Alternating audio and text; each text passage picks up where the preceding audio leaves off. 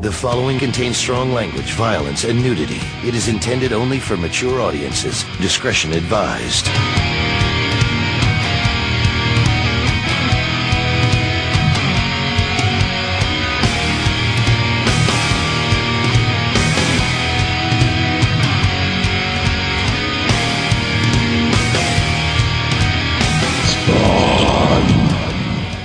Welcome to Spawnometer, number 31, covering a story by Todd McFarlane and Greg Capullo. No special thanks this time, it's all our regular guys. The story is called Homecoming. It's dedicated to Tom Palmer. Do you know who that is? Wait, Tom Palmer. Hold on, Tom Palmer. Addicted to Love?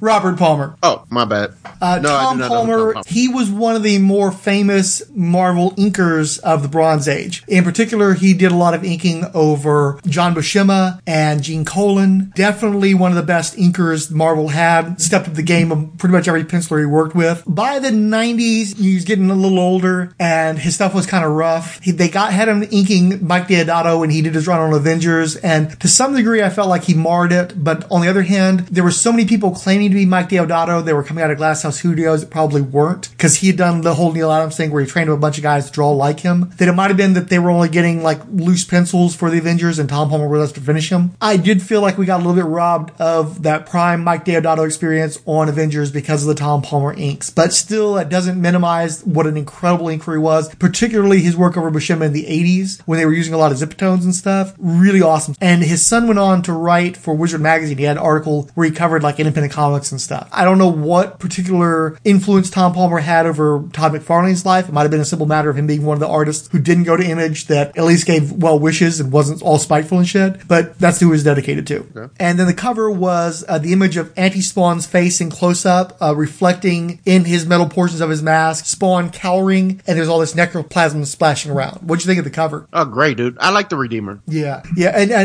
I guess they call him Anti-Spawn throughout the previous stories, and this is where he actually... When he was Jason, they called him Anti-Spawn. Now they're calling him Redeemer. Right. The Angels, when they're making him, mention that he's their Redeemer, and then later on in the issue, he insists on being referred to as Redeemer. So I like the whole Anti-Spawn thing, but you wouldn't want to do that permanently. He needs to have his own name. Yeah, no. I would say your name gives you purpose. Nominative determinism. All right, basically meaning that your name... Calm down, Mr. Peabody. Calm down. Right. Your name helps to guide the person you're going to become. There's this argument that whatever you get named is going to help to shape who you are because of the perceptions of what that name means to people when they meet you, essentially. Well, this one, they definitely hit the nose, or finger on the nose, where the character they picked to be the Redeemer is actually trying to redeem himself. And we'll get into that more once we get into the story, but definitely I agree with you. I like the cover. It's pretty cool. So the issue was released on May 18th, 1995. This was the same month we saw Wonder Woman number 100. It's a shame that George Perez never made it over to Image. We had the launch of Sovereign 7 number 1, which is another instance where you got a guy who pussyfooted around with Image in the early days, but ultimately ended up doing his creator-owned series at DC Comics. You've got the Punisher line getting canceled. They had a crossover arc called Countdown that's supposed to lead to his suicide, where they ripped off Vigilantes number 50 ending. This is the month where they canceled all the Punisher titles after 9 years of him reigning in comics. And as far as Image goes, it was a notable month because you had Wildstorm Rising, one of the big crossovers, maybe the first big crossover that Wildstorm ever did. You've got the final issue of the ongoing Shadowhawk series coming out this month. And I think it's especially notable that you have the launch of Evangeline over at Maximum, because I would argue that she is, if not she's definitely in the top 2 characters that launched out of Maximum, probably helped to establish Maximum Press. We're just a few months away from Rob Liefeld leaving Image. Now that he's firming up the ground of his next home, we're seeing that the transition is going to come soon. Okay. All right. So we got Spawn being reintroduced to New York. We see the old Twin Towers as he's showing up. His cape is still in a hybernetic state where it's not really reacting. It's stringy behind him. It doesn't have that luscious curls that is always spinning around him. He's heading back to his alley, which we see Bootsy and another guy kind of hanging out there. It's the guy that he reanimated. I can't remember his name. He gets home on the train, and there's like 50 people that are hobos coming off of this train. People jump off the train. That's right. That's a lot of damn hobos, man. Yeah. But there's something we haven't been... And not one of them had a stick with a sack on it. I was really disappointed. Right. That one's got like boils all over his face and shit, though. It's like he's been through the Black Plague or some shit. But I do like that shot of the Twin Towers, because even though Spawn hasn't been gone from New York for very long, you definitely get that sense of homecoming by seeing that night sky and everything. Yeah. Oh, yeah. The Twin Towers back in the day definitely told you were in New York. And I also like the part where he's running across the rooftops because it's a nice, beefy Capullo Spawn from his earlier style before he gets assimilated by that McFarlane style and makes him all lanky and shit. So I like seeing that version of Spawn again. He runs into Bootsy and Billy, and Bootsy's depressed because he put his boots up on Spawn's throne as almost like they did a memorial for him because they hadn't seen him in a long time. And he's telling Billy how he misses Boots. And then Spawn, very out of character, jumps out and says boo. Yeah, well, there's a lot of him being out of character here too because he's really palling around with these guys as well. Yeah, which was really weird because I'm so used to like Get emo. the fuck away from me, Spawn. I'm solid. You know, the Smiths are playing in the background while he's cutting himself because he's sad. And he's What's like, the black screaming version of boo, the and he's hugging him, like, come here, buddies. I'm like, I remember reading it, I was like, was this a fill-in writer? Like, that maybe didn't read a lot of Spawn and it just felt really weird. Mm-hmm. So. I like them showing him actually having a relationship with these guys because it never makes sense to me because of how fucked up and abusive the relationship is, why these guys would give a shit about him. Yeah. And I also really love that Billy's got that, like, rosacea on his head to show where the bullets had gone through. And I think it was especially necessary in this episode since it's going to play into it. But I really like that, and it makes him much more distinctive. So we're introduced to the new Guardian of Earth from heaven, Raphael. I mean, yeah, you can see she looks like your snobby New York type. She looks like a skank.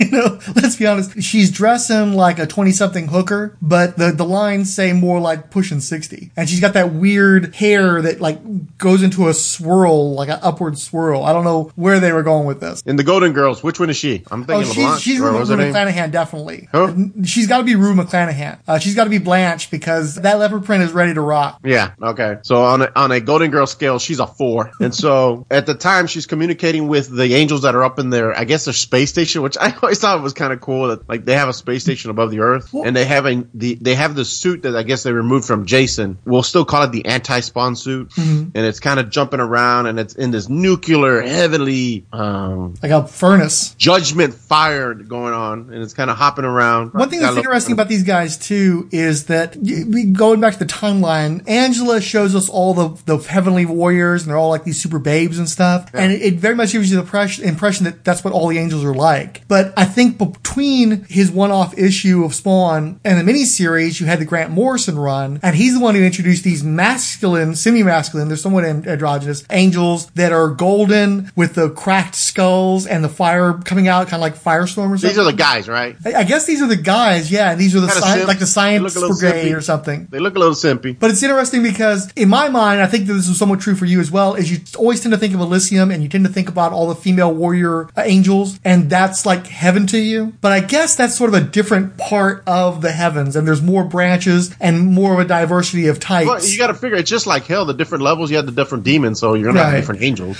And I'm wondering too, it's too soon after the miniseries for McFarlane and Gaiman to be having troubles. But I'm wondering if we're not getting all these elderly-looking angels to differentiate, but from these angels that McFarlane has complete creative control over versus the babe angels of Neil Gaiman. So I'm wondering if that's why we were suddenly getting all these elderly angels. I'm here for it because I think it's really interesting because there's definitely never been a heaven that we've seen quite like this. Okay. And I also think that the new lady that takes over for Gabrielle, she got busted for trying to conspire against Angela. Mm-hmm. She reminds me in terms of her attitude a little bit of the one from Beetlejuice that is trying to help the couple negotiate the afterlife and shit. Are you Juno, our caseworker? Yes, I evaluate individual cases and determine if help is needed, deserved, and available. Are you available? No. Yeah, the one that's smoking and has her slit throat and the smoke comes out. I would see her playing her in a live action movie. Mm-hmm. She's not a Golden Girl 4 though. That's more like a Golden Girl 2, but okay. Well, she's got a little bit of a Sophia thing going on too. Ugh. Anyway, so this was the boring part to me because we get back to Terry whining and crying, trying to hack, I think. What was he He's trying not to really do? whining and crying though. You look at him, he's got that look of determination and he's not all beat up anymore. I like the way Greg Capullo's drawing him. He's not broken anymore. He's pissed. And we've seen him broken for a few months now, so we're seeing seeing him kind of come back from that, it looks like to me. But he's trying to get into a system where he keeps getting denied. I guess he's running out of avenues at work for protection. Yeah, they've set aside all the relevant information on Wynn and the conspiracy within the agency, and he's still set on investigating it because even though he's in the clear now, nobody's after him anymore. And in fact, they're offering him all these jobs and shit. He's not going to rest until he finds out who fucked him over and gets him back, and also brings him to justice, because that was the whole point in the first place, is he's trying to find out where these rotten apples are in the agency and root them out. Yeah. So then Spawn is sitting on his throne talking to Billy and Bootsy, and he's kind of rehashing, the Angela affair. Maybe he was a little too hard with those two kids, even dealing with the clan. Bootsy's like, what's going on with your cape here? It's not luscious and curly. And Spawn's kind of like, ever since I've gotten back from... So are we calling it him or are we calling it heaven? Oh, are you heaven? You call it what makes works for you. So every time I think about it, I'm thinking of the Guns N' Roses knocking on heaven's door. And then we are introduced to Phil Temper, who looked like the Doll Man to me from the DC comics. Yeah, he's super fucking goober. Creepy, dude. With his fucking freckles and shit. Yeah, well, he definitely looks like he keeps people's severed heads in jars and shit. Oh, yeah. Oh, absolutely, just man. Way too clean cut. And because they're talking about how he's like... He has a suit made out of human skin. Yeah, because they're talking about how he's committing like Grand Theft Auto and shit. It's like, not Phil Temper. This dude's a fucking psycho. Yeah. But they sell him as being a saint. Basically, when he went to jail, he turned his life around, embraced God. Now he works in I wonder how that kitchen. happened. Huh? I wonder how that happened. A few too many soap drops.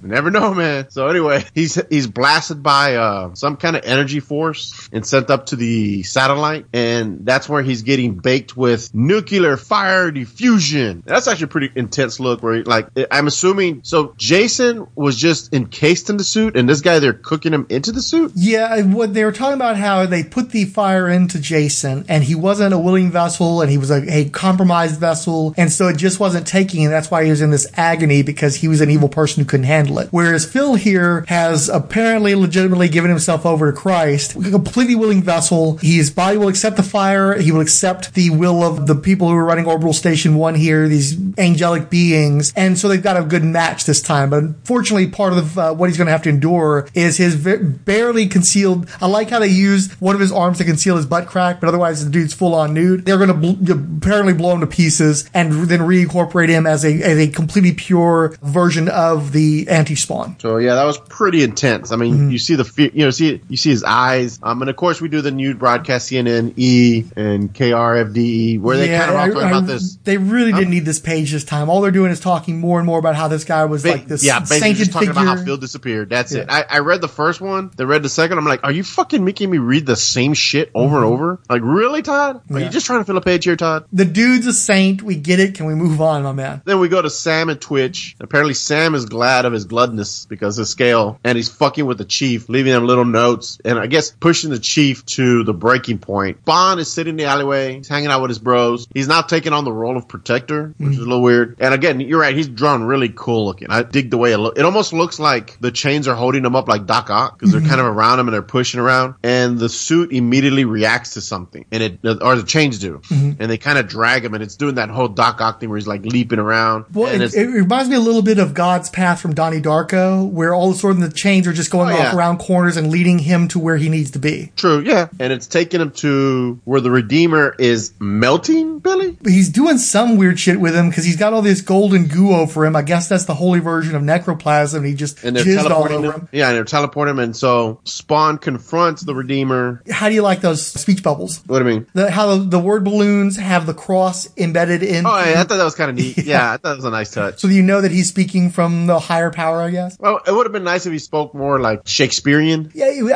this is or Todd very biblical. If we'd had Todd Klein, he'd have done something really cool with he'd probably had a script or something in there. Yeah, something like that's kind of what I expected the Redeemer would be like, just talking in scripture all the time and shit, like the Lamb has come, shit like that. So he's teleporting Billy, smacks the shit out of Spawn, and again, Spawn is in a very weak state. So Redeemer anti-Spawn previously owned the shit out of Spawn anyway, so it's a good thing that he's not here for Spawn because, there's a good chance this guy would have kicked his ass anyway. But the only thing that's really saving him is that he's not the target. The Redeemer blasts Spawn in the chest and he drops dead. And they run up to check on him, all the guys. He's like, don't worry, guys. I already had a hole in me from the last time. The suit just kind of grew over the hole. So, I don't know. That's weird. Like, he just left the hole in his giant hole in his chest. Not to breathe or eat or anything. Just a big hole. Well, it's not like he does, though. The only thing that we've ever seen him do is, like, drink. But does he really taste it? Hell, where does it go? Yeah. Yeah, that's the weird thing. So anyway, the suit then reacts and starts trying to protect Spawn, and it starts attacking the homeless guys. And he tells everyone to run. The suit kind of does this weird, like, carnage thing where, like, stretch out. Then we get the clock again at 6:9:71. The suit then starts to kind of, like, wiggle. And I have this sense of the morphing guy from Slither. It's encased them, or I don't know. He just starts to mutate, and this is where Spawn evolves to the next Spawn. Yeah, my best guess is that he finally worked all that venom out of his system, and that the suit is leveling up. It had been traumatized. It had been in shock. They kept talking about how it wasn't working properly because of the experiences it had in Elysium, and that I guess maybe being exposed to these holy powers again kickstarted him or reset him, or was like a fibrillator where it's got its rhythm back, and then some, because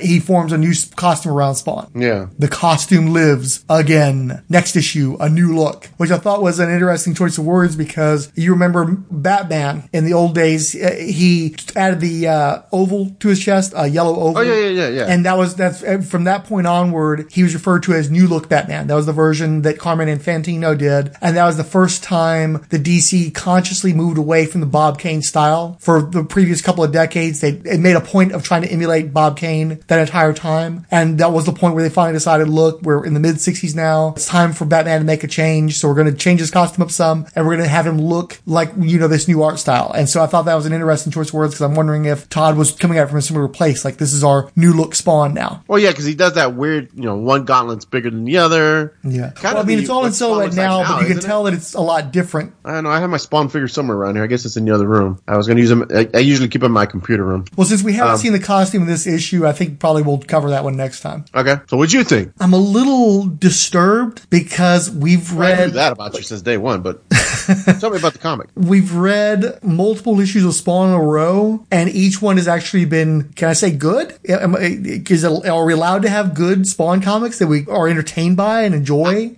Good. I think you're pushing the word good there.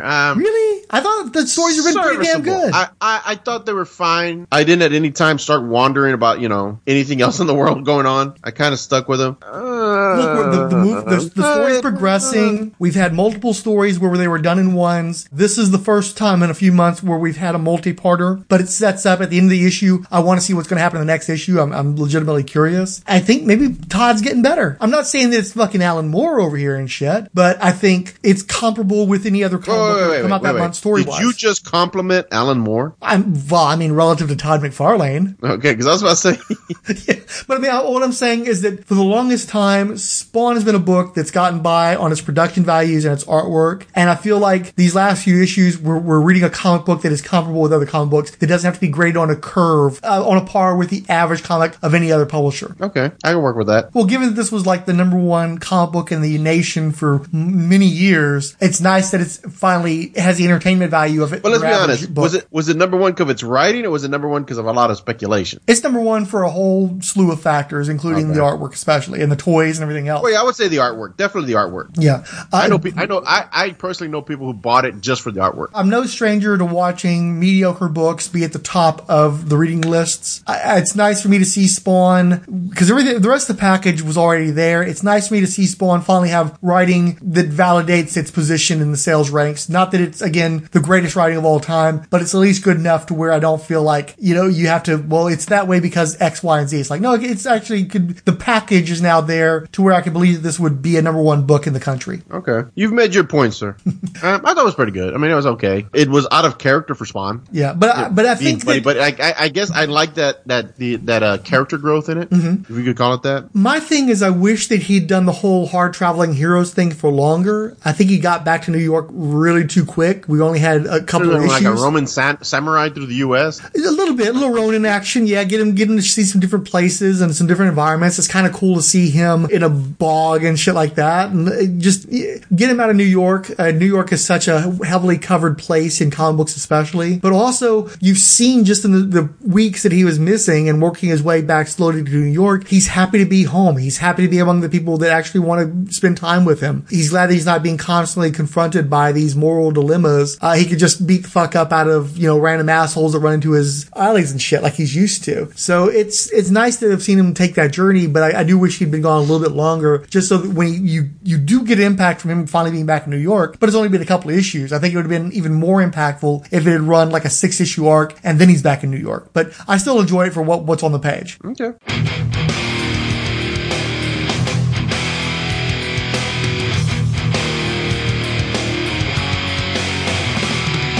Wizard Series 3 card number 1. This is the Chromium series, Violator, created by Todd McFarlane. Real name, Violator. Age, centuries old. Height, 3'4" in human form, which means he's shorter than Danny DeVito. Height, 11 foot 2.5 inches in demon form. Weight, 203 pounds in human form, 725 pounds in demon form. First appearance, Spawn number 2. Origin. Though next to nothing is known about the creature that calls itself the Violator, what is known is that he is one of the 5 demonic creatures who call themselves the Fleaviac Brothers.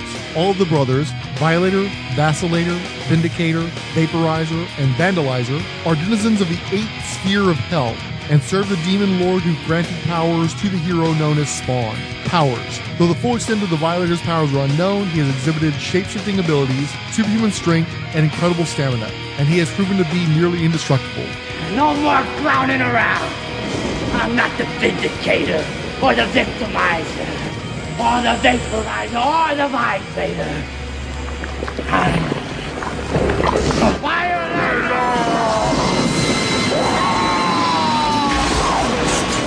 Which leads us directly into the much less well-known follow-up series, Violator vs. Badrock, by Alan Moore, Brian Denham, and Jonathan Sebald. Were you at all familiar with Brian Denham? No. When I was a little kid, it starts when I was like 5 years old. My brothers I went into one of their rooms and they had a drawer full of comic books. I'd opened it. I never opened this thing before. I was like, oh my gosh, like what are these, And this was like 1974 or 5, But I was just blown away by all these comic books. And one of my brothers, he said, he's like, oh, they're comic books and people draw them and write them and color them and, and then they color them with little dots, He thought all the half-tone dots were like they were like hand done.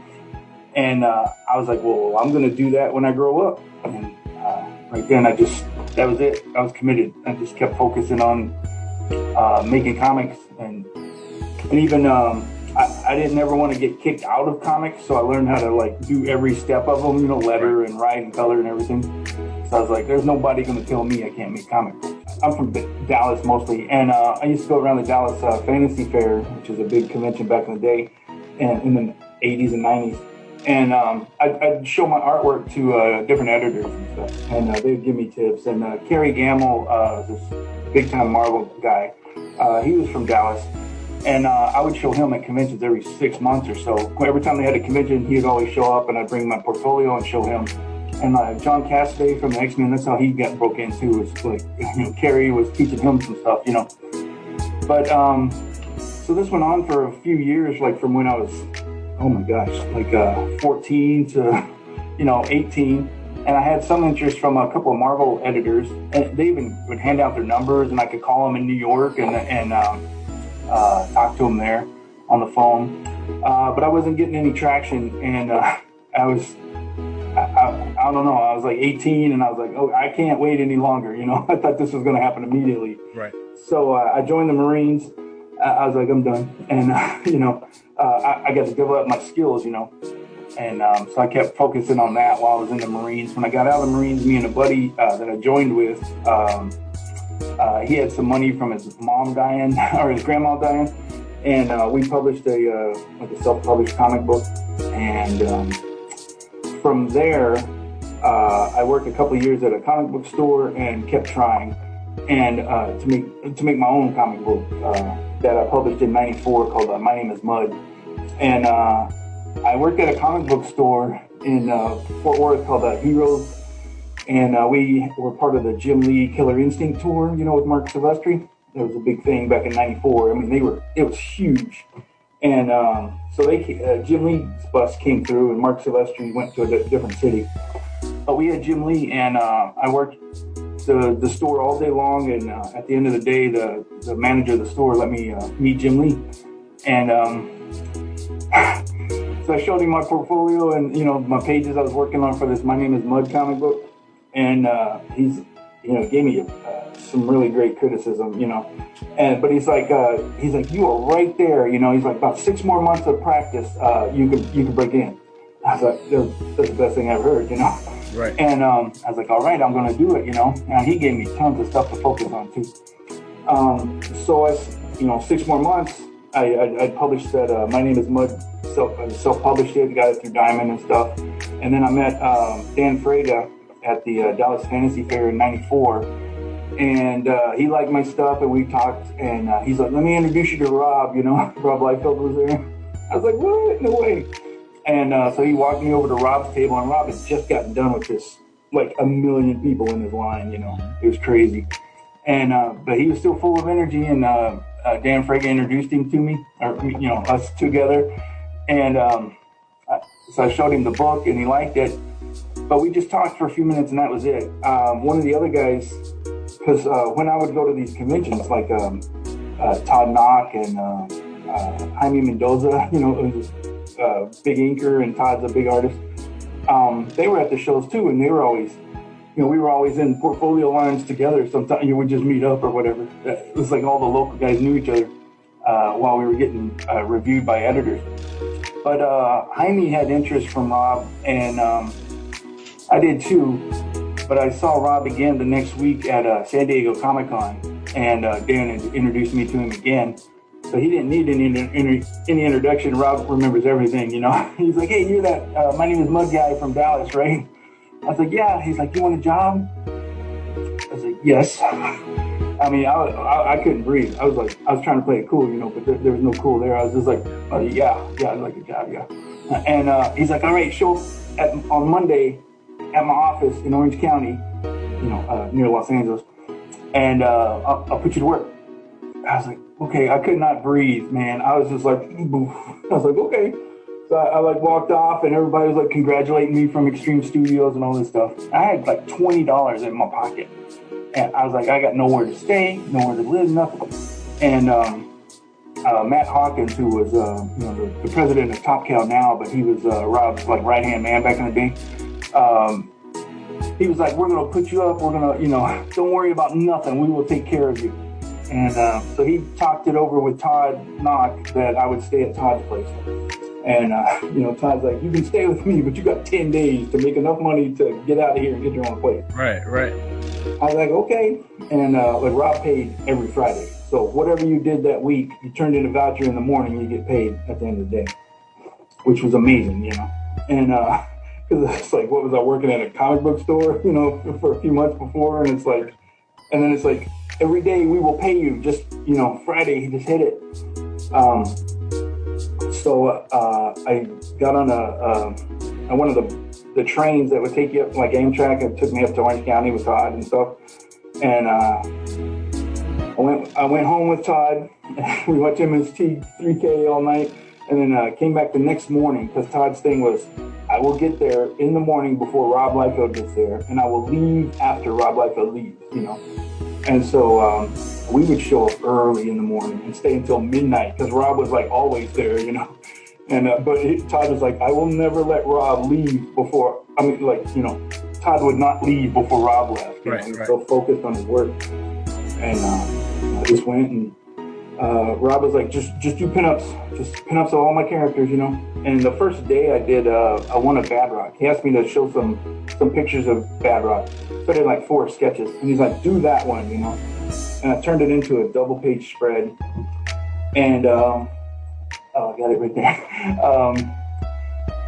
Rob liked it, and had one of the guys ink it, and one of the guys color it, and 10 days later it was published on a Wednesday. It came out that following Wednesday at the comic book stores in Youngblood Battlezone #2. And that was the most impressive thing I think I've ever seen, is like how fast that turning around time was back in the day. It's like, I drew it on a Monday, colored it on a Tuesday, or inked it on Tuesday, colored it on Wednesday, sent it to the printer, printed the book, and it was on stands like so fast. It was crazy. I was like, I just drew this thing, and now it's, I'm going to a comic book store and seeing it on the shelves, And he's done several pieces for me commission-wise, some of the best stuff I own, and I thought he did a pretty fucking fantastic job on this series, and it really is a shame that it isn't better known. People know Violator, people are aware of that series, they know Alan Moore wrote it, they know Bart Sears drew it, but I don't think hardly anybody even knows Violator versus Badrock even exists, because this is after the bust, and it seems like maybe the people have moved on. It's like one of those lost Alan Moore stories, it seems to me. Oh, yeah, no, you're right. I wasn't really familiar with this one. A big thing about Todd McFarlane's section of Image is where everybody else tried to become Napoleons. They all had these mini magnates and shit with their own studios and shit. McFarlane was the one guy who's like, I'm going to keep putting out Spawn, and when I put out anything besides Spawn, it's going to be something special. He did Violator, and it was something special, and then he allowed Extreme Studios to do Violator versus Badrock, and I guess they just didn't have the promotion or the cachet. So the first issue of the 4-issue miniseries came in as the 209th best-selling comic of 1995. Wow. So by comparison, the first issue of Violator vs. Badrock sold maybe better than the last issue of Violator miniseries, and probably not even that well, because by 95 the market had dropped to such a degree that they're probably not even comparable. By the third issue, it was ranked at the 297th best-selling comic book of that year. There was a 2-month delay on issue number 2, but they did eventually catch it up. Just to get a sense of where we're at on the Turok-o-meter, by the time the miniseries is getting started, that book is already on issue 31, and Spawn is on issue 32. So this is probably a year or so out from the Violator miniseries. The story is called Rocks in Hard Places, and also Danny Miki does inking on some of the later issues. Now, at this point, you said the market was falling. By 95, the market had pretty well collapsed. The bust started in 93, and you started seeing the real heavy collapse by 94. So in 95, things were getting pretty fucking desperate, as I recall. So just a little background with Brian Denham. Before he had done this book, he did a book called My Name is Mud for Incognito Comic, almost certainly taken from the Prodigy song, not the Prodigy, the Primus song. Primus, I was about to say. And he'd also done Badrock's Youngblood Battlezone profile. So basically, they're Ohatmu or Who's Who for Extreme Studios. He'd done the pinup for Badrock, probably as an audition or in anticipation of this miniseries, or he was just a badass pinup, and that's how he got the book. But if you really want a story, my first job at Extreme Studios, I can never live that down, is Alan Moore wrote my first book, and people tease me all the time. They're like, your first work in comics was written by Alan Moore. You don't deserve that or whatever. But when I was working at Rob, he told me, oh, you suck at drawing women, and we'll only give you a book with monsters in it. And Todd McFarlane came in the studio one day, and he had miniatures of Violator and, action figure prototypes of Violator and Spawn, or Violator and Badrock. And he was showing them to light up. And Rob came running back in the bullpen, and he's like, oh, Jim, I got your book right here. It's Violator versus Badrock, And he's like, it'd be perfect for it. Just be a big old monster fight. And I was like, oh, my God, that would be awesome. And he goes, who do you want to write it? And we started looking around like there were writers in the bullpen, And he was thinking I was going to choose one of those guys. And I said, Alan Moore? He goes, what? He goes, there is no effing way we can get Alan Moore to write your book. I just deadpanned him. I was like, you're Rob Liefeld. You can do anything. Right. He's like, all right. He's like, F and F, just cause. He's like, all right. And he walked out. And like a week later, they had called Alan Moore, got a hold of him, asked him if he wanted to write this book, and he said yes. And the story goes, I don't know if it's true, but he needed beer money or something. And he said he'd write it. And so that was it. I was committed, And Rob came back and told me, you got your book. Rob, Alan Moore's going to write your book. And again, with Rob, I was trying to play it cool. I was like, all right. He's like, how are you not more excited? Jesus Christ, jump out of your skin. I was just like, but man, my heart was just like a cartoon. It was like, And so the miniseries starts in Washington, D.C. I can tell you right off the bat, this was one of my least favorite books I were reading at the time. You mean the ones we're covering? Yeah, the Violator stories. Yeah, so you didn't like this one as much as the first one? No, I blew through this one as fast as I could. I mean, the artwork was fine. The story felt really weird. Well, what is the story, though? So basically, the Violators attacking a armored vehicle. Which I don't entirely understand. I think that he was trying to kill some more mobsters, which is, I think, a fairly loose understanding of his whole motivation. Yeah, and apparently they had Bedrock in the vehicle. Yeah, it was apparently a trap that they'd set specifically to because they wanted to catch him. They knew he was from hell, or there's a science organization that knows he's from hell, and they're trying to study creatures from there. They know there's one loose. Kind of very Predator 2 feel to it. Yeah, the specific person who enlists Bedrock is a lovely Dr. Sally McAllister. She looks like a Fox News anchor, and she's working with the Whiteside Parsons Institute, which I feel, because of the complicated name, was intended to have more going on, but I don't think they do anything outside of this miniseries. And so it's part of Project Dante, where they're trying to lure these celestial beings in order to go to these other dimensions, basically these heaven or hell dimensions. Well, yeah, because they want to mine them for new minerals and new technologies, and Bedrock is trying to capture the Violator. He beats the shit out of the Violator, which I thought was weird. I would have figured the Violator could take on Bedrock. Well, it is worth noting that the people from the Institute fire some sort of specialized weapons at... Oh, that's right. Like trank weapons. Yeah, so they've got something to because it seems to me like it's a pretty decent fight between Violator and Bedrock at first, until the tranks come in, and that's when they take Violator down. It is pretty cool the way they're flying him into the lab where he's hooked on between two helicopters. Yeah, it looks like it takes that much just to lift the guy up. I wonder how much that dude's supposed to weigh. Yeah, you would think he wouldn't weigh so much as skinny as he was. Yeah, right? And so they started talking about how they saw the Violator in the mall, they saw the portal. And we see the inside of the Whiteside Parsons Institute, and it's interesting because it's one of those buildings where the center is sort of hollow, and it's just like level upon level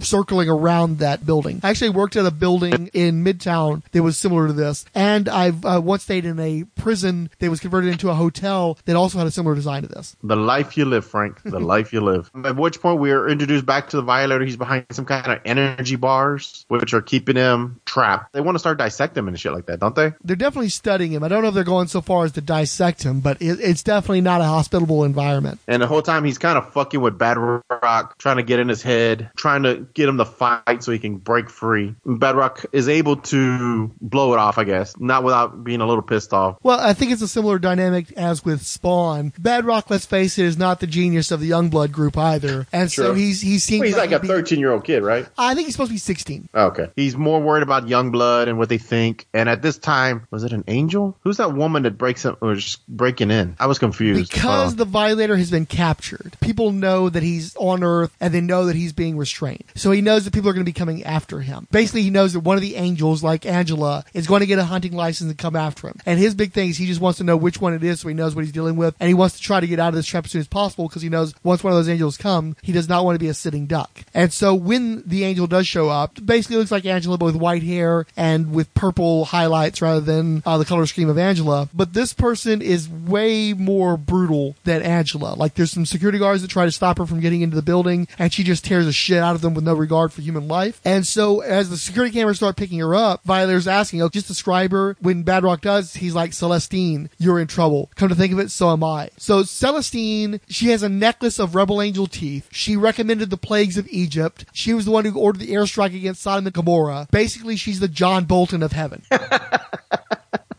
Without the scruffy mustache? Well, we don't know what she's got going on under that skirt. Low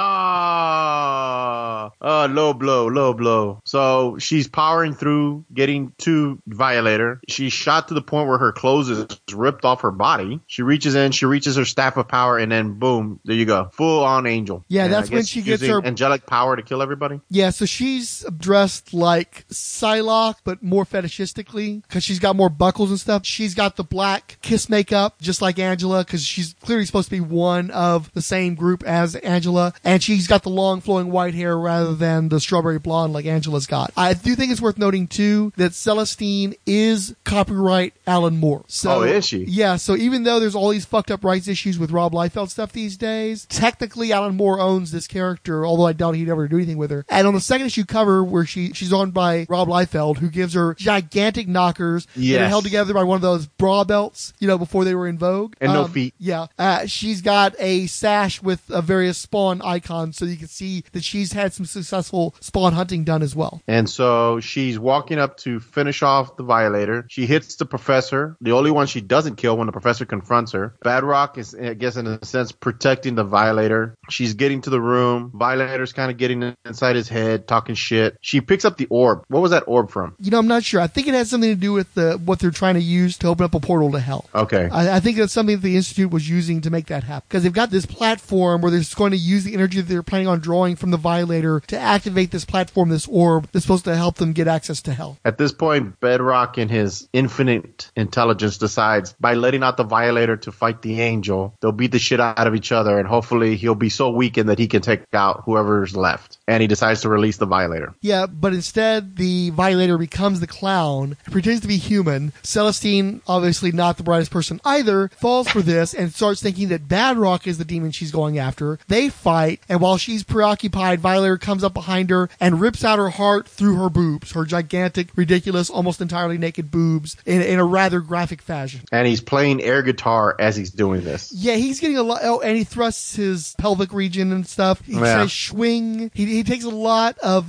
Wayne and Garthisms. I thought this thing was kind of cool. So, what's her name? Celestina? Celestine. So Celestine is, in her dying moment, reaches over and grabs the orb, where the orb was, and basically pumps it full of angel energy and teleports the entire building to hell. So Alan Moore revisits the 8 levels of hell. Was it 8 levels he created? I think so, yeah. So it was in issue 8 of Spawn, and we're seeing a lot of the same creatures that were introduced in that story that he did. And again, it is called the Dante Project, so, Dante's Inferno. Here we go. We're teleported back, and of course, the first thing the Doctor wants to do is get out there and start studying shit. Which I thought was kind of crazy. She's very gung-ho. Yes. I've really enjoyed Brian Denham's artwork in the series. He definitely has a super cut Badrock. He's not the pudgier Badrock we usually see with Rob Liefeld. This dude is just fucking ripped. And while he definitely has stylistic similarities to Rob Liefeld, he's also clearly been looking at Stephen Platt during his peak days, and he does really fucking stuff, right? fine. And so he's doing a lot of fine detailing and cross-hatching, and it looks really fucking cool. It's one of these things where, like, some of his other characters are much more basic, like the women don't have a lot of detail to them, and you can see where he's not nearly on the same plane as some of the other image artists, but when he really focuses on an image, and especially he gets to cut loose on Badrock since he doesn't have to be photorealistic and he just put in all the ridiculous detailing he wants to, he's great at drawing Badrock. I would have to say he's my favorite Badrock artist pretty easily. The rest of the stuff doesn't look quite as good. He's good with the hell stuff, I think, and okay with Violator. I do like, even the creatures in hell, he does pretty cool. Well, it's really cool to see all the ones from the Spawn number 8. Yes. I remember how much you liked all of them. The blood spiders, and you have some kind of giant snake octopus thing that's shooting out of the portal. They show the giant angel, which I thought was cool as shit. The robot angel with the flaming hair and the rockets. Yeah. And there's a page there too where he manages to knock her away, and he's looking out at her, and man, very Will Sportasio. You could definitely see that he was taking a lot of influence from the other image artists, and some of the ones I tend to like better. So I really dig that. At this point, the clown turns back into Violator since he's in hell. The brothers are there again. They see the portal. The angel is knocked out, the steampunk angel. The brothers, they realize that the person they took wasn't the clown, right? I don't know.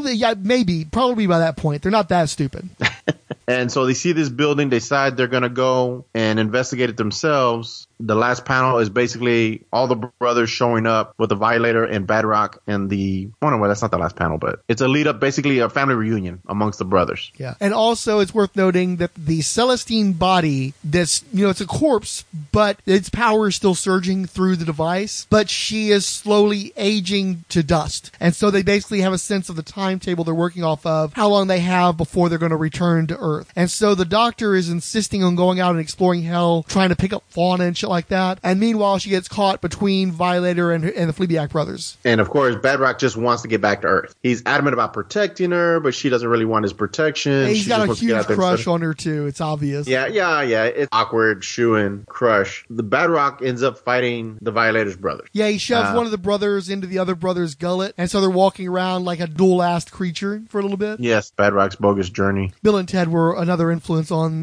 the characterization of the people in this miniseries. How did you think the artwork's holding up so far? Like I said, I think that Badrock looks really fucking cool. As cool as he ever looks is when he's drawn by Brian Denham. I think he just has a way of doing the head and the eyebrows that's more effective than anybody else ever could. But a lot of the other figures around him aren't so great. I think he's good at drawing Hell. He's pretty good at drawing the Fleabag brothers. But when it comes to the human characters, he just doesn't seem to have a level of interest or the command to make it look nearly as good as the other figures. Or maybe just lack of interest. He's putting so much effort into the areas that you can tell he's into that I think maybe other areas get short shrift. But you do have some decent backgrounds. Not great. Definitely image good, not objective good. But there are backgrounds, and I got to give him some credit for that. This was the Bedrock toy I remember seeing in the stores. Absolutely. When he yeah. puts- Issue number when he puts on the 4. armor. So at one point before everything goes to hell, but on bump, there's a delivery crew that's bringing Badrock this great big box. And apparently this is when they ship him his dumb bunny rabbit Appleseed armor, which he's fucking Badrock. Why does he need guns and armor? But Yeah. we've seen him do that, have that action With the mini figure pockets. with all the pockets and the shoulder pads and everything else. Yes. But the main thing is, Rob Liefeld getting way, way into robot bunny ears, as you pointed out in previous episodes. Yes. And so he decides he's going to go out and find the professor who had taken off to go explore hell in his armor. And the Violator's watching him walk off. And the Violator just wants to leave as well, doesn't he? Yeah, he wants to get the hell out of there. Yeah, he doesn't want to stay in hell. I don't believe he's welcome there anymore. He's kind of fucked up too much. look, He's kind of ruined his name. He's on the outs with Malbolgia, and he knows if Malbolgia catches him, he's going to get fucked with again. The Fleabag brothers are wanting him, and frankly, I think he likes being a powerful bully on Earth. True. We have that scene where he opens up, I guess, that rocket launcher on his shoulder and blows up some demons when he's trying to protect the doctor. He starts punching things. There's some new monster I don't remember seeing before. They find the orb, or he has the orb. He's surprised that the doctor's not grateful for being rescued. She seems a little one-dimensional. She's very driven. She's definitely the hard-ass, cold, career-driven person, but I do like that she's clearly an intellectual. She definitely has curiosity that she's not, and she's fairly fearless. I mean, she's not stupid enough to not realize that she's in great danger. This is a perilous course of action, but she's so driven to explore that she can't help herself. Okay. But she's also Violator- really unpleasant and really mean to Badrock. So that definitely comes off as one-dimensional as well. Well, true. They come across the brothers again. Violator and Bedrock are, I guess by now the time is ticking, right? In terms of what's left of the Angel. Exactly, yeah, because if they don't get out before the Angel's juice is tapped, they're going to remain in hell. And now this was the part I thought was weird. Apparently Bedrock can use the Angel's baton or her staff. Yeah, that was a little different. But he uses it to blast the Violator. At the very end, Yes. they trap Violator in hell. And when they teleport back, of course, his brothers are there waiting for him. And I guess, was there supposed to be another series after this, or? I don't know. Again, the market got weird. It seemed like the door was left open. There also is a note that Admonisher got out of hell off panel. He gets referenced, which is cute. So he's still out there somewhere. They will call back. Let's see. We don't know who this guy is. He ain't like a demon or anything, but he's covered in muscles with guns everywhere. He keeps asking for somebody called Roosevelt, so says he's going to admonish him. So they do the Roosevelt call back to the first miniseries. That's cute. And that's pretty much it. Yeah. Like I said, this was my least favorite one. This one was a little bit of a chore to get through. No, I enjoyed it. It wasn't... Really? Yeah. I mean, I enjoyed both miniseries. Obviously, the art by Bart Sears is incomparable, but I just really enjoyed what Denham was doing with Badrock. I've never enjoyed looking at Badrock in action as much as when Denham was drawing him. It is a shame that he's not so great with the human characters, especially the women. The anatomy's a little wonky with women. He gets way better drawing women later on. Yeah, I actually have a piece that he did of a female character that's fucking excellent. But he's also done an Iron Man miniseries that was written by Adam Warren with a female villain, and she's sort of like recalls Joe Linsner's Dawn. And man, he draws some fucking fantastic, cool goth chicks. But unfortunately, that's really not in evidence in this miniseries. So that is a bit of a weak point. Some of the action is kind of so-so, but overall, I really enjoyed it. I think it was much better than anybody had a right to expect from a miniseries called Violator vs. Badrock out of Extreme Studios. Okay. Well, in the 90s, I was at Extreme Studios maybe a year and a half or so. I left Extreme Studios and I went back home to Dallas. And that was right before like Extreme Studios started collapsing. All the mid '90s Image collapsed. Extreme got turned into Awesome and Maximum, something else. There's another name for a while, Arcade maybe. It felt like my time to go. And some of the other artists there, they had left for animation right at the beginning of an animation thing. So I left, I went home, and there was some convention at a small town south of Fort Worth called Cleburne. And I went there, and there was Anarchy Press guys, and there was Chaos Comics. And I got to meet Brian Pulido, and I got to meet a bunch of the Anarchy Press guys. And so after I left the Extreme Studios and I moved there, I remembered that some of the one of the other coworkers at this comic book store I worked at, he was really big into this Anarchy Press book called Twilight X. Anyway, the creator of that was there, and I just started freaking out over his book because it was such an awesome book. And but both Anarchy Press and Chaos were like, "Oh, we'd love for you to do some stuff for us," Brian Pulido said, draw a couple of pinups by Monday, and they better knock my socks off. And if they do, I'll give you work. If they don't, we'll just go our separate ways. I was like, okay. So I did some stuff for Brian Pulido. Sent it to him on Monday. Anarchy Press called, and they said, "Come down here. We just want to, hang out and let you look at our studio." And I did that. So I got some work from Chaos.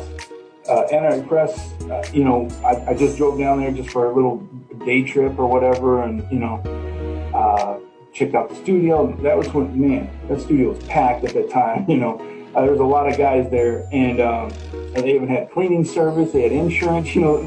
They were popping. Because they were doing really good with Warrior Nun and all that stuff. But they had asked if, after I left, if I wanted to draw Warrior Nun, because they wanted a new look on Warrior Nun separate from Ben's manga style. Ben Dunn, the creator of Warrior Nun. That's how I got started at Anarchy Press. And since then, I've left and gone to work at Top Cow and other companies, DC, Marvel, and all that stuff. But I always do stuff for Anarchy anytime they'd ever call.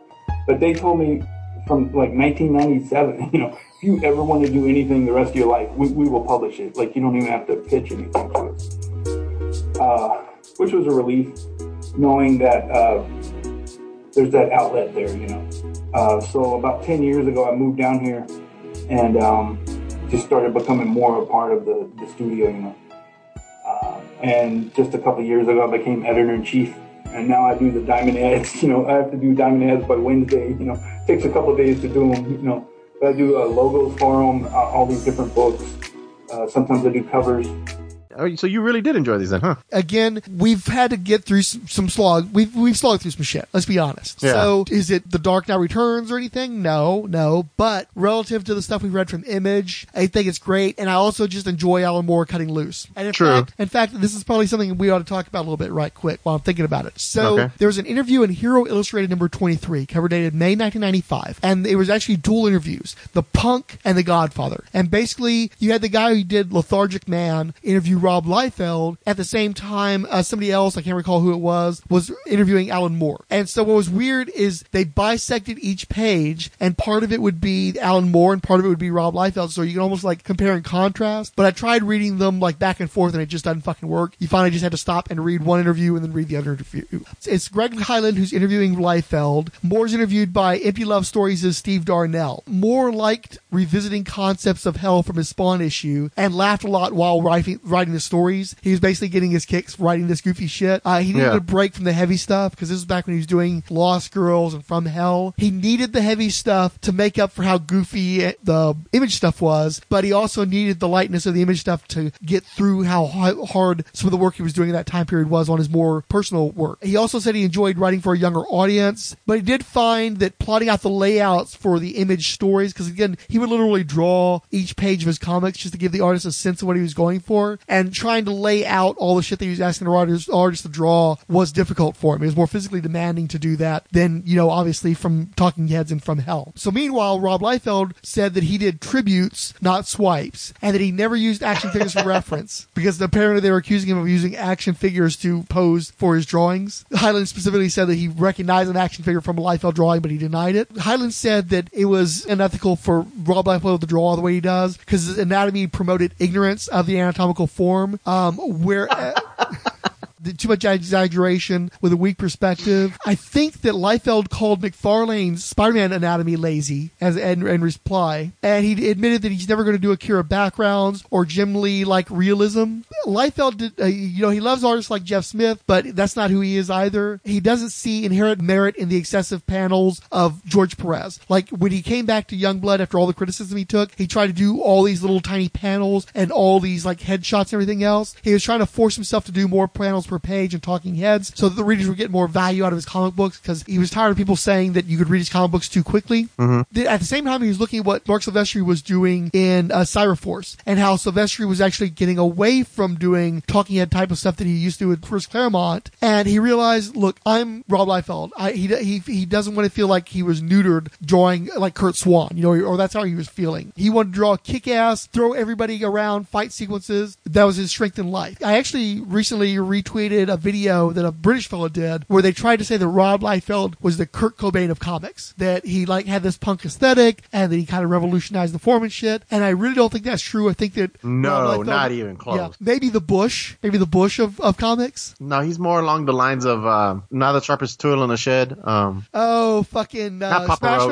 Mouth. Smash Mouth. Yes, he's the Smash Mouth. Maybe the lyrics of Walking in the Sun are actually quite good, I have to say. Read the lyrics one of these days. My father once, he really liked Smash Mouth, and he bought 3 of their albums, and he made a point of sitting there and breaking down the lyrics for me of Walking on the Sun, and he compared it to The Beat Goes On by Sonny and Cher, and basically talking about socio-political elements in the work of Smash Mouth. So don't sleep on Smash Mouth. All right. I did not know you were such an avid defender of them. I'm not here to defend Smash Mouth, but old dude will if you get him riled up. All right, fine. They're the fucking Better Than Ezra. He's the better of Ezra. I like Better Than Ezra though. Oh my god! But of course you would. Of course you would. King of New Orleans. Try to stay away from Veruca Salt and all the other bands you love. So. You know how I feel about Rob Liefeld's artwork. It's good. Whoa. No. Oh, that's horrible. No, look, I'm fond of Rob Liefeld. Kurt Cobain is too much, but I do think he gets shit on way too much. And I do think, well, again, he talks a little bit about this. He called Youngblood #1 a mess with uncompleted additional pages that were rushed out and didn't make sense. He talked about how he'd been negotiating with Fox for 6 months after walking away from CBS. And of course, the Youngblood cartoon never came out, regardless of all of his efforts. The problem with being at CBS is he had visions of his cartoon coming out like Fish Police or The Flash or Cadillacs and Dinosaurs, and he didn't want a sucky cartoon, and he thought that the Wildcats cartoon that came out of CBS actually damaged the Wildcats brand. Finally, he talked about how he was starting Maximum Press for more non-Image style books like Evangeline, Black Flag, and Battlestar Galactica. I'm not sure how not Image that was. I think actually maybe he was a little bit forward-looking about what Image would become fairly quickly, so I think it's a shame that he didn't just keep the books at Image, which the Image partners agreed on. I think that Rob Liefeld works best when he's not realistic, and that British guy who was comparing with Cobain, I don't buy that, but he did compare him a lot to Jack Kirby, and I do think there's a lot to be said for that, because Jack Kirby also did not have proper anatomy, but he had dynamism that was not present in comic books before he basically invented it for the medium. And I know Kirby isn't for everybody either, but there is so much in common between Liefeld and Kirby. Kirby was a better storyteller, no question about it. But I think there's a dynamism to Liefeld and an action, and he's much better when he's not trying to be anatomically correct. And just by virtue of being anatomically correct doesn't make you a better artist. True.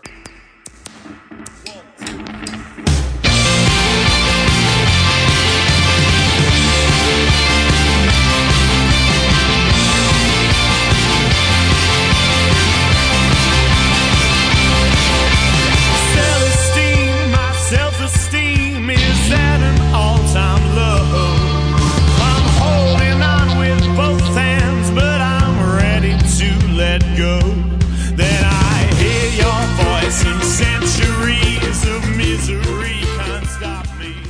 Now we're moving on to Celestine #1, which was released. What? Huh? Okay. You lose me? No, go ahead. Okay, so now we are moving on to Celestine #1, which was released on May 8th, 1996. So at this point, we're talking about almost 2 years out from Violator vs. Badrock. The book was by Warren Ellis, Patrick Lee, and a whole lot of inkers that I'm not going to go into. #1 was ranked 29th for the month that it was released, so obviously it did much better than Violator vs. Badrock, it seems like. Maybe. I don't know, because I think one was I was basing on years and one I'm basing on months, so that might be the most accurate parallel. #2 ranked number 49th when it was released 2 months later. It was only a 2-issue miniseries. And on the Turok-ometer, we're now along the lines of Turok Dinosaur Hunter number 47. That was the issue in which the book was canceled. So we've gone from Bart Sears launching Turok to Turok is now canceled. Okay. Celestine came out around the same time as Spawn number 45. So as you recall, we're starting in the 20s, and then we're in the 30s for Violator Badrock, and now we're in the 40s, almost the 50 with Spawn. So you want to tell a little bit about the plot of Celestine while I go grab a drink? Well, hold on. It's been a long time since I've read this book. Okay. I gotta so I'll go grab a drink review and you flip through it right quick. Okay. Because as you can hear, my voice is getting pretty raw. I mean, it's her waking up in hell. I remember that vaguely. Right.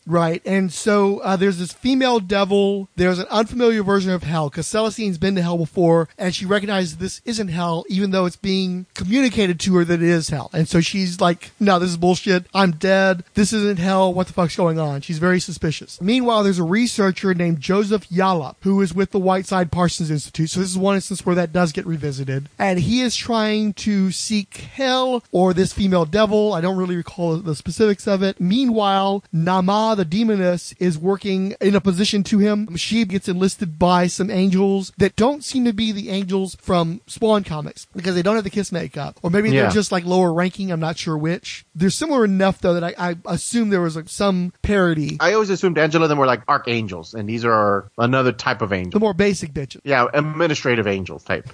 Well, I mean, you take somebody like, was it Gabriella that was the one who worked on Earth, and we never saw her with the eye makeup, for instance. That's true. So she's being walked through hell, which is, I mean, the artwork's okay. Yeah. What do you think about Pat Lee? Did you ever see his stuff anywhere else? No, not really. Wasn't he the one who did those Dreamwave Transformers comics? I don't know, man. Did you pick up the Dreamwave stuff? No. I think I picked up like 1 or 2 issues, and it just wasn't for me. Pat Lee's style evolved a lot over the years. I think that he's definitely taking cues from Michael Turner here. He's definitely trying to do that brittle. He's got the lanky female figures, and he's got like hyper detailing in parts, and then more simple in other areas. I always felt like Turner had this sort of like brittle quality, like something flaky, like wood bark. I don't know. It always felt like things were shedding around him. It's just like the texture he had. Like that kind of a wood barky kind of thing going on, right? And so we've got these angels. They look a little bit more like Greco-Roman. You know, they're running around in togas with the little ornamentation around the edges and stuff. Celestine is still undressed. I'm about to say, she's not really dressed. Like she's they're finding ways to hide her nipples while she's essentially nude, even though she's supposed to be in costume. But over the course of fighting the demon, she keeps like getting stripped, and like parts of her seem to get covered. She's running around in the thong. And then you got the demon chick she's fighting, who's got porcelain skin, Loki horns, but they're more like a bull. And then she's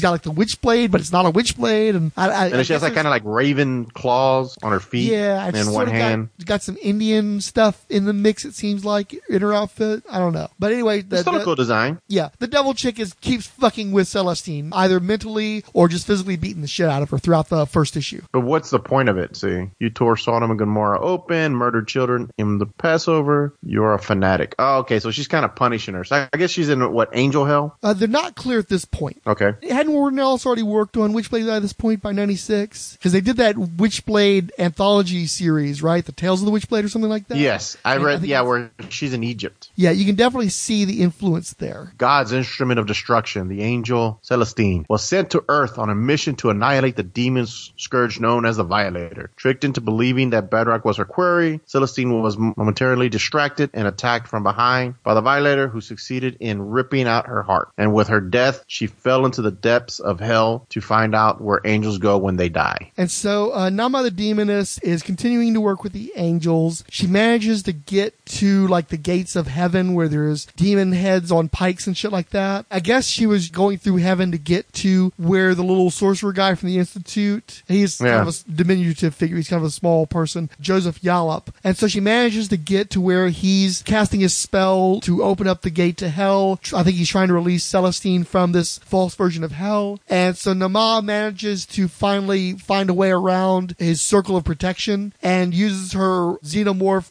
demon tongue thing to split To kill the guy in angels, half, yeah. very bloodily. And so he's killed. Wears her head she wears the angel's head as a hat. At one point, yeah. And so this guy is basically creating an opportunity for Celestine to get out of this false hell. She almost makes it to the gates of the exit, and then because of his death, she ends up trapped in that hell, and that's where her story ends. Now, do you have any idea why we just spent 2 issues with post-mortem of Celestine? No. So this is actually a setup for a crossover between Celestine and Angela, and between Extreme and McFarlane, although it's all done by Extreme. We're not going to touch on that for a long time. Till Angela's adventures catches back up with Spawn, we're not going to address her. But I did want to make sure that we pointed out while we were dealing with Celestine in the Violator vs. Battle miniseries that even though the character is dead, that's not the end for her. I mean, she's an angel, and there's more to death than just dying. So was this a way for them to get away from Alan Moore's version of Celestine by morphing her and changing her up? Well, I think that if the character is called Celestine and it's a direct continuation of the previous miniseries, I don't think you can get around that. And in fact, the copyright notice for Alan Moore is in the issues alongside with the copyright notice for Violator being Todd McFarlane's. Okay. I don't think it's that. I think it's just reintroducing the character after she had been gone for a while. And since Alan Moore apparently didn't have any interest in doing this crossover miniseries, Warren Ellis helped to set it up. What did you think of the two-parter? I'd have to read it, but I mean, it seems interesting. I mean, it seems just like you said, it's just a setup for, I guess, the crossover when we get to it. She has a cool design. As I was flipping through it, you were right. They did find a lot of ways to cover the nip. Yeah, but they made no such effort with the ass. Her ass is all over this thing. It's definitely a maximum cover come to life, kind of flopping around. And Cisco is definitely the soundtrack of this version of Hell. Okay. Thong, thong, thong, thong. Right? Yes, I get your joke. Well played. Well played, sir. Well played. I tried. So they did do the miniseries after all? Yeah, that did come out. I'm assuming that it came out to completion, but again, I haven't read that. That's too far in the future. But I just wanted to show that there's more to Celestine than what we've seen so far. That they didn't just give up on her after she was killed. I think Alan Moore did. I don't think Alan Moore had much interest in doing anything else with her, but I guess he didn't care if anybody else did. And I guess we're going to get Warren Ellis some work. Oh, yeah, because apparently they did do a Celestine and Glory crossover. Yes, they did a Glory one and they did an Angela one. Oh, okay. So she's got more going on, but we haven't gotten there yet. We won't for a while. Cool. For me, this was definitely the weakest of the 3 miniseries we covered. There's not a lot to Celestine as a character, and without seeing where it's going, it just seems like a lot of spinning wheels. She's just hanging out in hell getting tortured. And there's a bunch of other shit going on around her, but I don't have any real context for it. And within the context of the miniseries, there's just not much there to throw me. And I think it was a paycheck gig for Warren Ellis and it shows, but it's not terrible. It's fine. It's serviceable. I'm not a big Pat Lee guy, but I did enjoy some of what he was doing in these stories. It was good for what it was.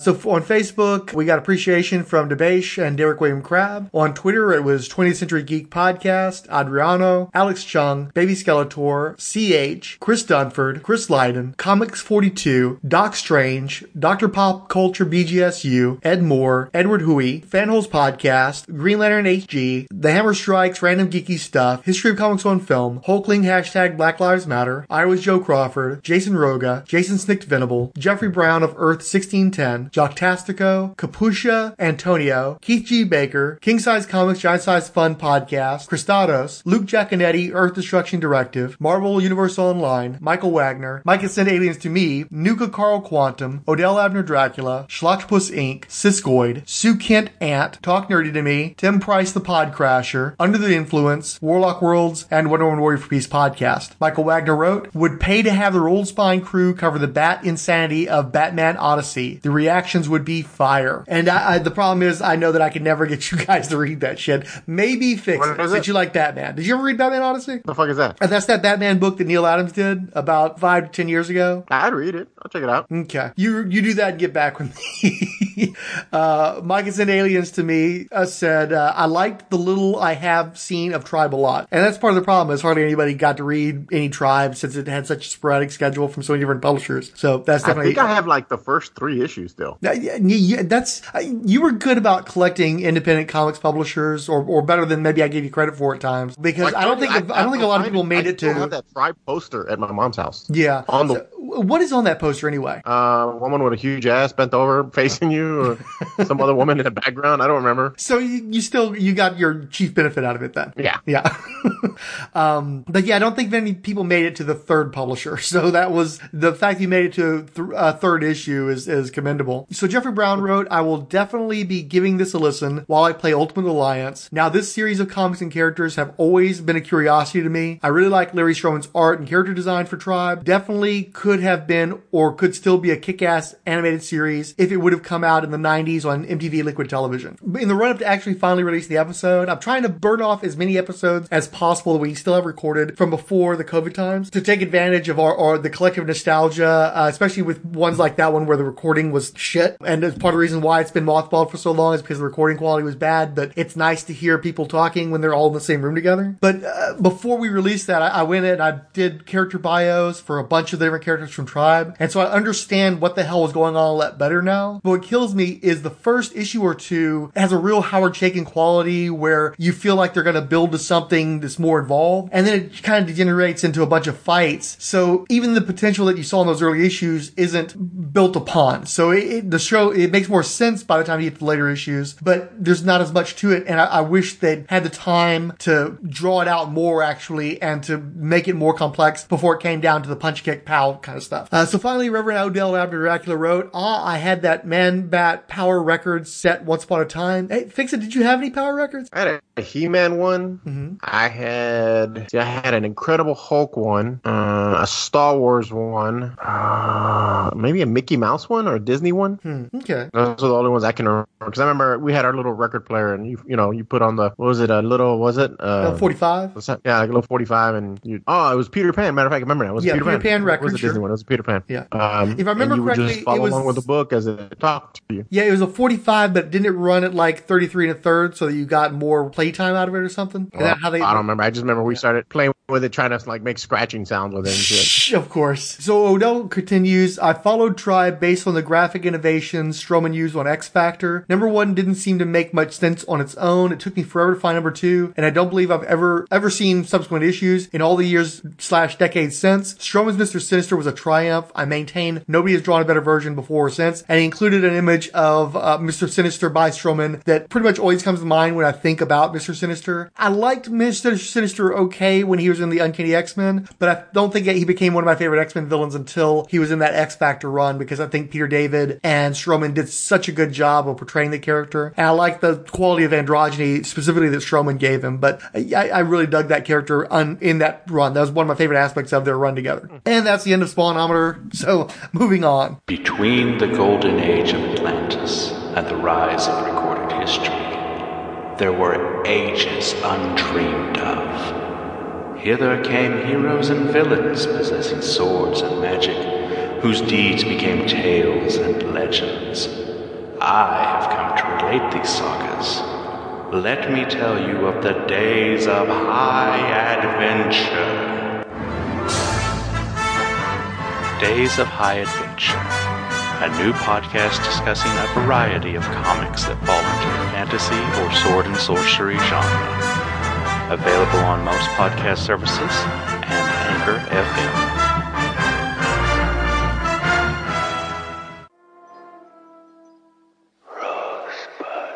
It's Citizen Kane Minute, hosted by film fanatic Rob Kelly and a collection of special guests. Citizen Kane Minute will examine the greatest film of all time, 5 minutes at a time. Coming soon to the Fire and Water Podcast Network.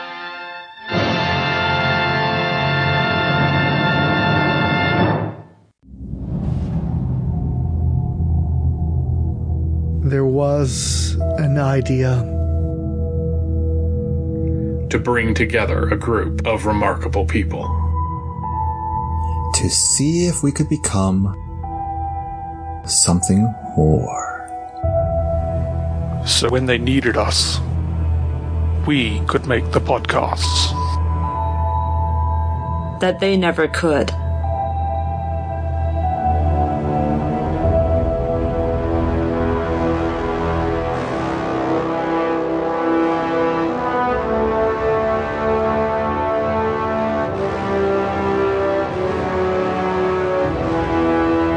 In time, you will know what it is like to cross over. To feel so desperately that the comic is right, yet to fail all the same. Dread it. Run from it. March 2021 still arrives.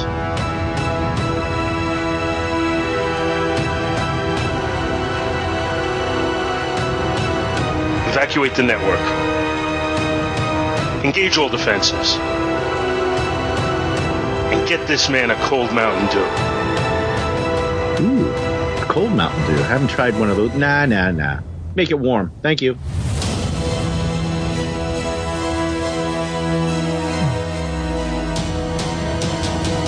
Fun isn't something one considers when podcasting an event. But this does put a smile on my face.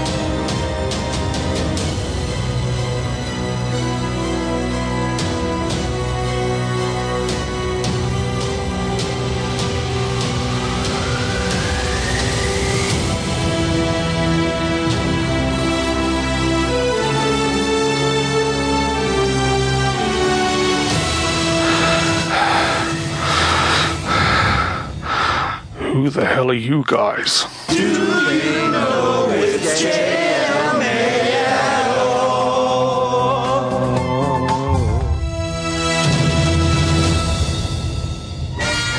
The Merry Marvel Marching Society. We don't know where we're going, but we're on the way.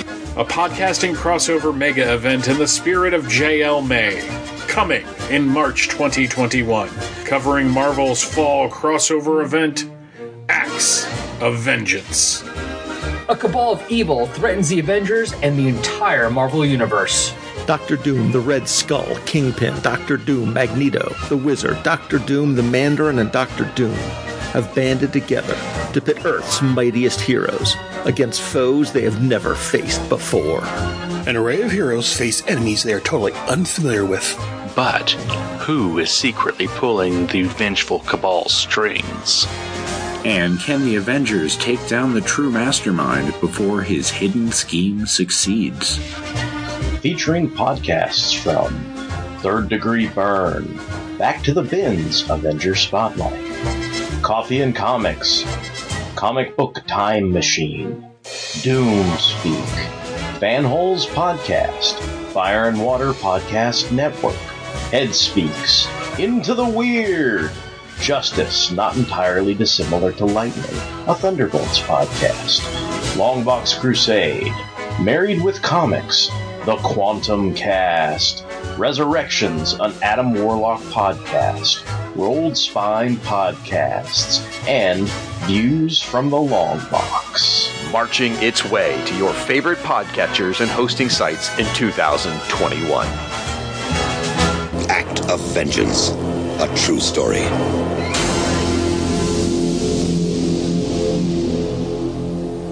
This is a fan-produced, not-for-profit podcast. No copyright infringement is intended, and any use of copyrighted materials believed to be covered under fair use. If you don't agree, you can go straight to hell!